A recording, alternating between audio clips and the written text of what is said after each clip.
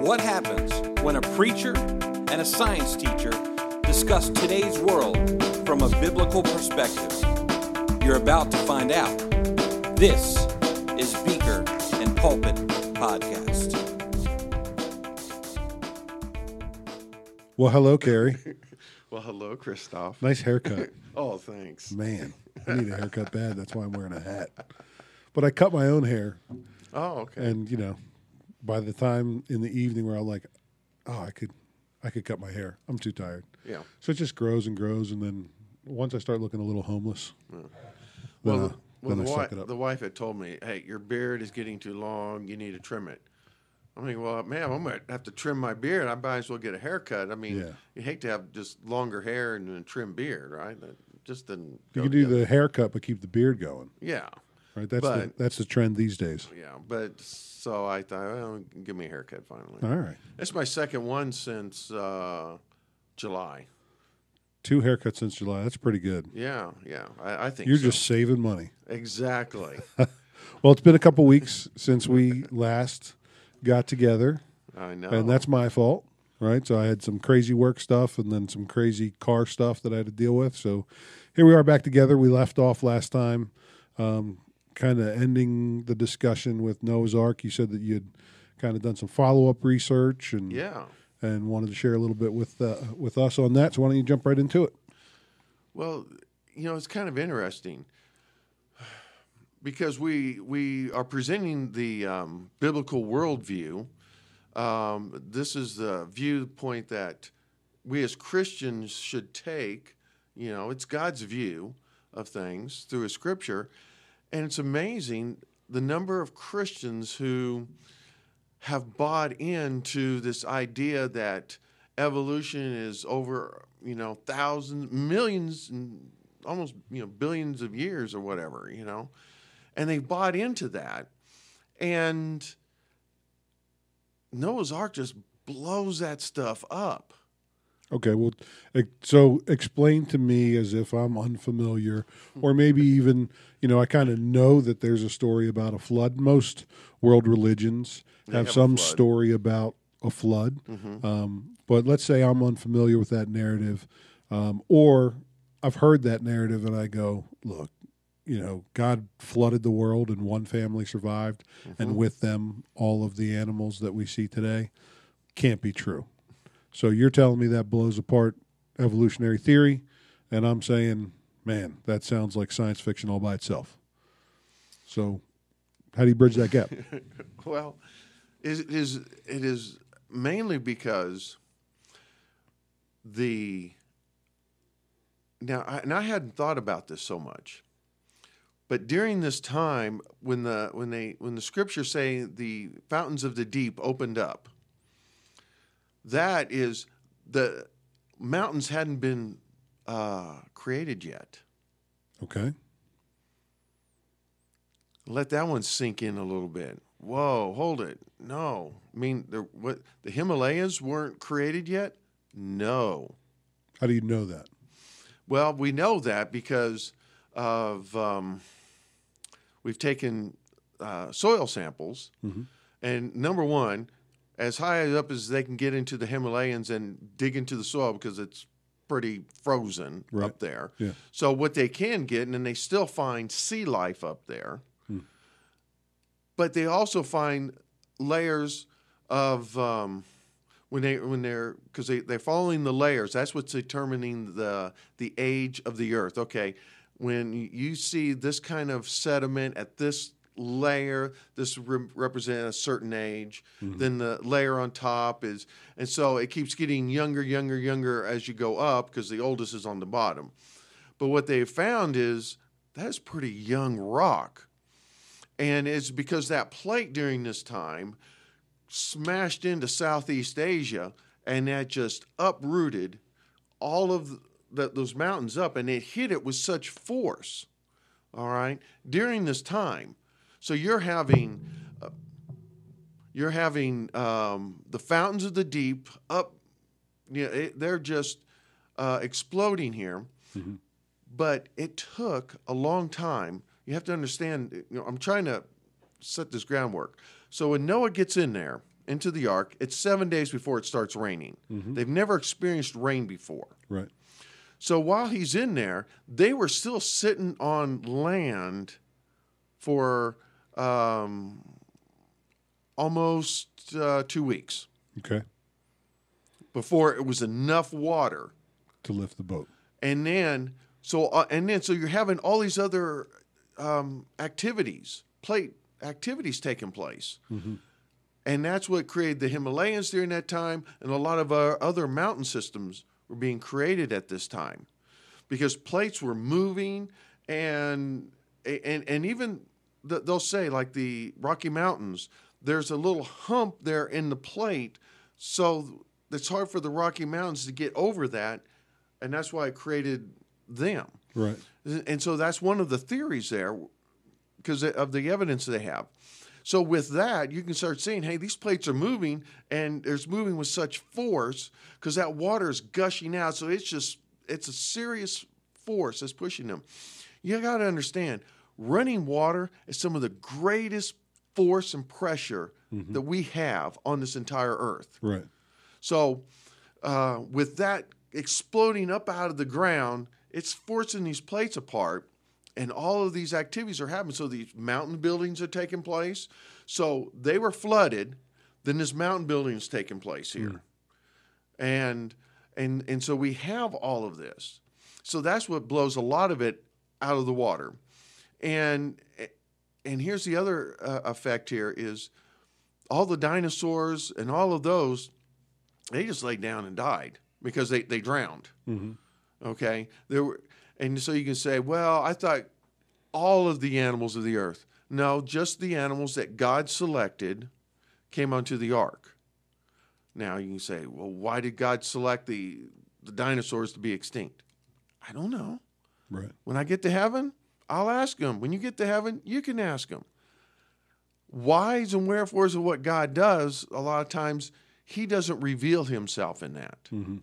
And so while the Bible is specific on certain things, on a lot of things it's not. It leaves the narrative open because God doesn't want us to know about that yet. Okay, he leaves a lot of stuff up, and if we want it, we have to seek him, and through his Holy Spirit will reveal some things to us, and that's what he's revealing to us now, all these events that are happening during the flood. So with the tectonic plate shift due to the water springing forth, you identified that we can see fossilized remains and soil samples from pretty high elevations that kind of don't make sense, right? So Correct. If you're talking, 10,000 feet or even greater than that, where you're finding fossilized sea creatures, obviously that at some point that had to be underwater. Yes. So that's kind of the geology that supports, at the very least, that the mountaintops were underwater at some point. Yes. But what about the biology? Is there something biological from this same time period in biblical history that gives us some evidence that emboldens our faith? Well, this is also a time for all the climate change people. They'll love this. Our whole climate changed during this time. Yeah. Okay? It was, think of life being 70 degrees year round, never raining, only at night with an ooze sort of water coming up to water the grasses and the trees at night, and then go back down. And so they never experienced rain. They never experienced drought. They never experienced any of these things. So you were living in a perfect garden environment at this time. Okay. All right. So you had a lot of, forest regions. And what happened with these trees is with the force, it knocked them all down. Then they got buried by soil very quick. The force of water? Yes. Okay. The force of water came up because, remember, it exploded out. So there goes that pressure. It goes out. And I think we might have talked about Mount St. Helens. Right. We see that confirms that because that was ice that melted rapidly, became water, and that rushing down it flattened all those trees. Right. We see the hydrologic power there. Mm-hmm. So this is what's happening on land. So all those trees get knocked down. All right. Now, with that force, we understand now we'll bring in a little bit of physics here. Mm-hmm. For every action, there's an equal and opposite reaction. Right. So what happens is that force goes out, so it's forcing the water out. At some point, stops, and guess what it has to do? Reaction, now it comes back. Yeah. Now, with that coming back now that back and forth action, now we take the erosion of the soils off, and now we spread that out, and we bury the trees. Mm-hmm. And so now we wait till once the waters stop going back and forth, now all that sediment and silt comes down, it buries everything, and under the pressure of water, which is, anytime, if you've ever been scuba diving, 100 feet is that little mark. Hey, you can go down to 100 feet. Yeah, you don't need any. Have you been 100 feet below the ocean surface? I have not been to 100 yet. How deep have you gone? Well, I've been shallow, 50. No, thank you. I stay out of the ocean. I don't like sharks. I don't like sharks either. I feel like I'm a big fishing lure to a shark, so I'll stay out of that party. But you've been 50 feet down. But that pressure just pushes down. Right. It's crazy. Yeah. Yeah. So there's that pressure that you need. For fossilization. Exactly. Right. And that's taking all of those trees. Now, here's where we get our great deposits of oil, mm-hmm. of diamonds, of mm-hmm. gas, all these things. And that's the action. Because it takes that much pressure to form those, right? It does. Yeah. And that's how, with all that great pressure, that's how it could happen rapidly. Right. And through the different events that today, we can make connections now. So tell us why that has to happen rapidly. Well, because of our time frame. Okay, when we're saying that, traditional scientists are saying, well, no, that getting all those oil deposits, that had to take millions of years to do. Right. Well, in order to say, okay, no, this happened, a few thousand years ago. Mm-hmm. Okay, how could have that happened? This is the scenario that is the most relevant to occur this. Doesn't fossilization have to happen rapidly anyway? Yeah, for the Otherwise most part. you don't have a fossil, right? Correct. Because fossilization, and you can give us a better interpretation, but as I understand it, it's really the replacement of organic matter mm-hmm. with sedimentary rock. Yes. Right? And then under pressure, it hardens mm-hmm. so that we can dig these things up archaeologically. Yes. So if it doesn't happen rapidly, then it decays, and you don't really have a structure to fossilize. Correct. Right. So fossilization has to happen rapidly. What are some of the scientific explanations that kind of replace the thought of, a worldwide flood and the ability to do it quickly that way? How else could it happen? Well, because it can't take millions of years if you don't have fossils. Correct. Right. So, to follow it the million years, even that wouldn't have necessarily happened rapidly. And that's why a lot of times they're going, well, they're at this stage of our Earth layer, so that's why they rank it millions of years. But the only way, in the events that happened that we know of, the flood, answers those questions. I mean, no other way can you get that kind of hydrologic power, mm-hmm. and then with the water settling, washing back and forth, so you level things out, and then get the pressure with the water on top, mm-hmm. that will crystallize and fossilize anything rapidly. So, and maybe you don't know the answer to this, but how much pressure is required in order to yeah, this is maybe beyond your scope. But I'm curious, like at what level, of what depth do you experience the pressure you need to actually fossilize something? Right, it's got to be a significant depth, right? It is. We know that the deepest parts of the ocean are deeper than the height of the tallest mountains, like the Marianas Trench is. Yes. The depth is greater than the height of Mount Yeah, Everest. it's like, was it 7 miles down there or something? It's crazy, Yeah, right?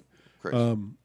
So, I don't know the answer to that, but you've got to have a significant depth. Yes. Maybe we can research this for next episode, but significant depth in order for fossilization to occur.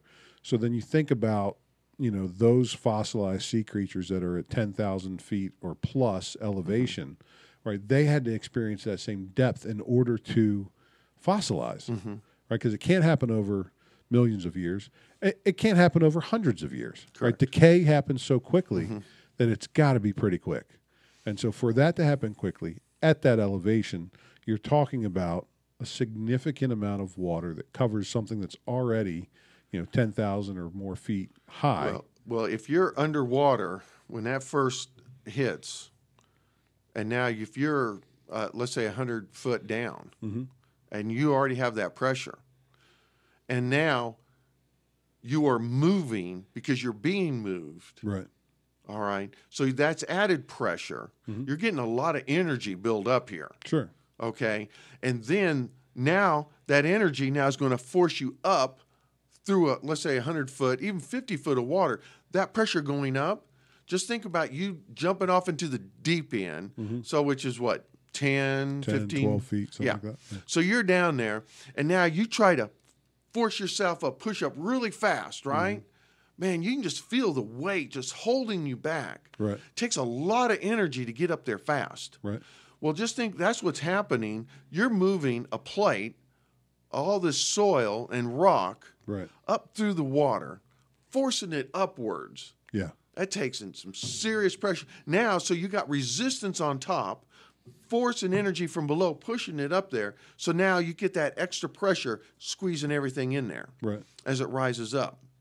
So what we have here, so as the plates move, some plates will sink, and that at the end, as the water's receding, now they start to come back up. All right? Because now water's filling in a lot of the holes and crevices and everything else. So now we have plates, entire plates, coming back up and rising up out of that too. So that also will increase the fossilization globally, worldwide.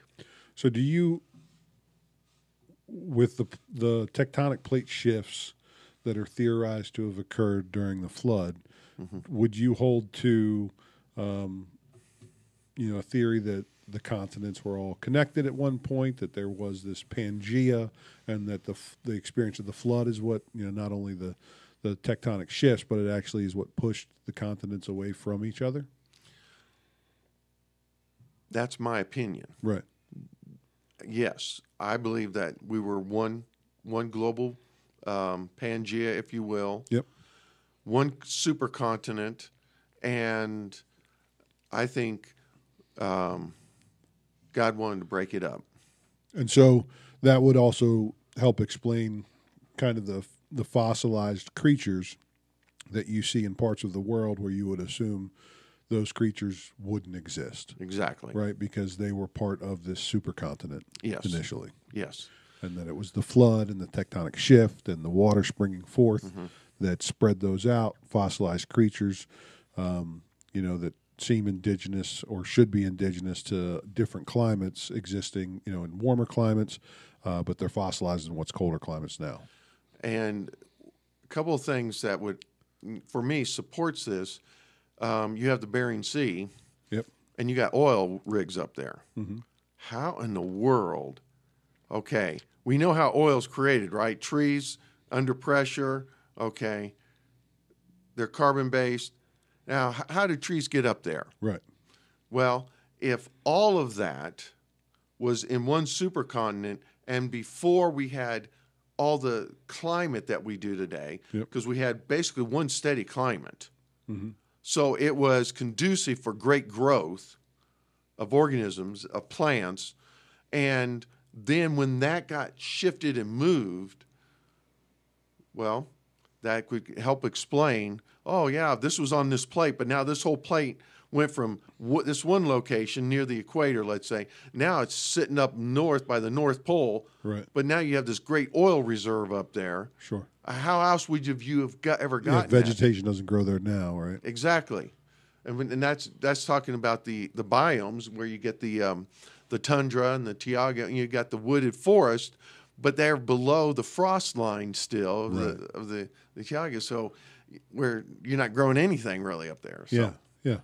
you know, you're getting just these little moss grasses, and the caribou love that. But other than that, you're not getting a whole lot of wildlife up there, and not a lot of everything else. Sure. Because of that. You know, so biologically we can see if, man, you got oil deposits, you got gold deposits up there. Right. Oh my goodness, how did all that stuff get up there?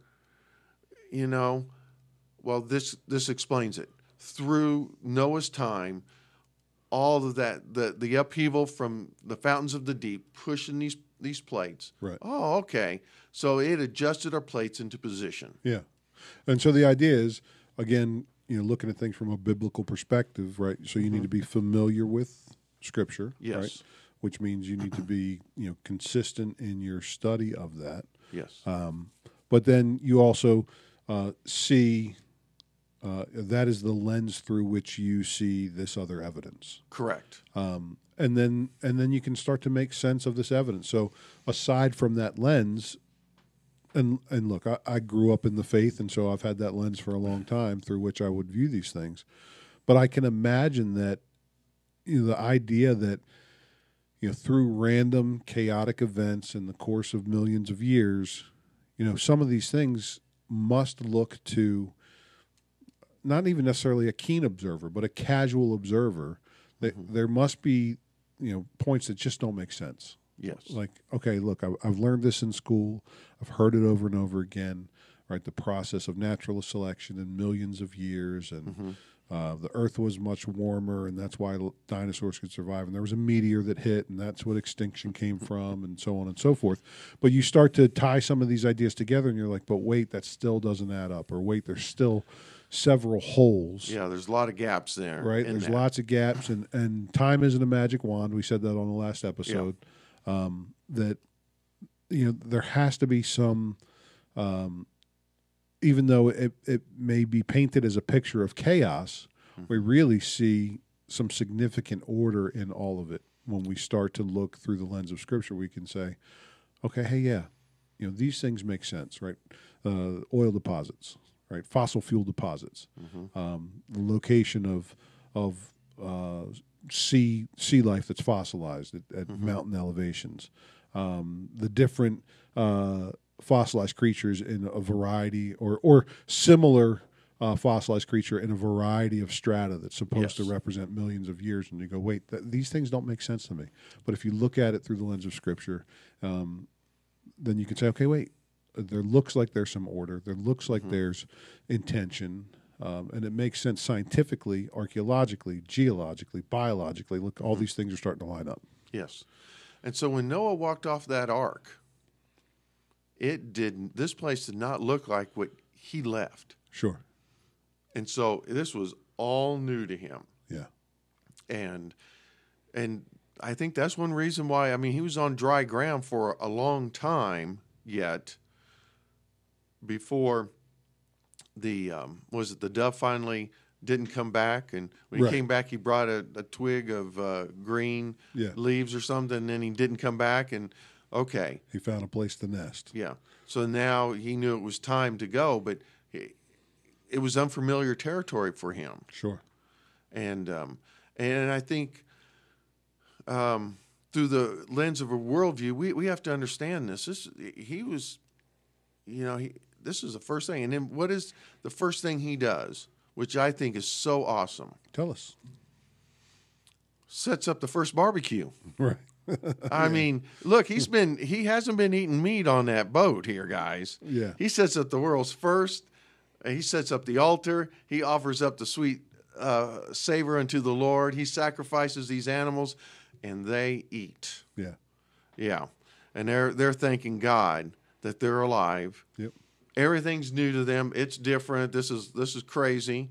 And probably, guy says, yeah, I'll put my rainbow in the sky to remind you guys, but I bet you the next time it rained, they're like, oh no, where's our boat? Where's our boat? What's going on here? Right, yeah. Okay. Till they realized God was not going to send the deluge again. Right. Okay. Yeah. Because that builds up confidence. I mean, just think, look what I just been through. Yeah. And now it's starting to rain again, maybe 2-3 weeks later, you're going, oh no, what's going on? Yeah. Because he never experienced it. And when he did experience it, it was a Worldwide world-changing. devastation. Yes. Yeah.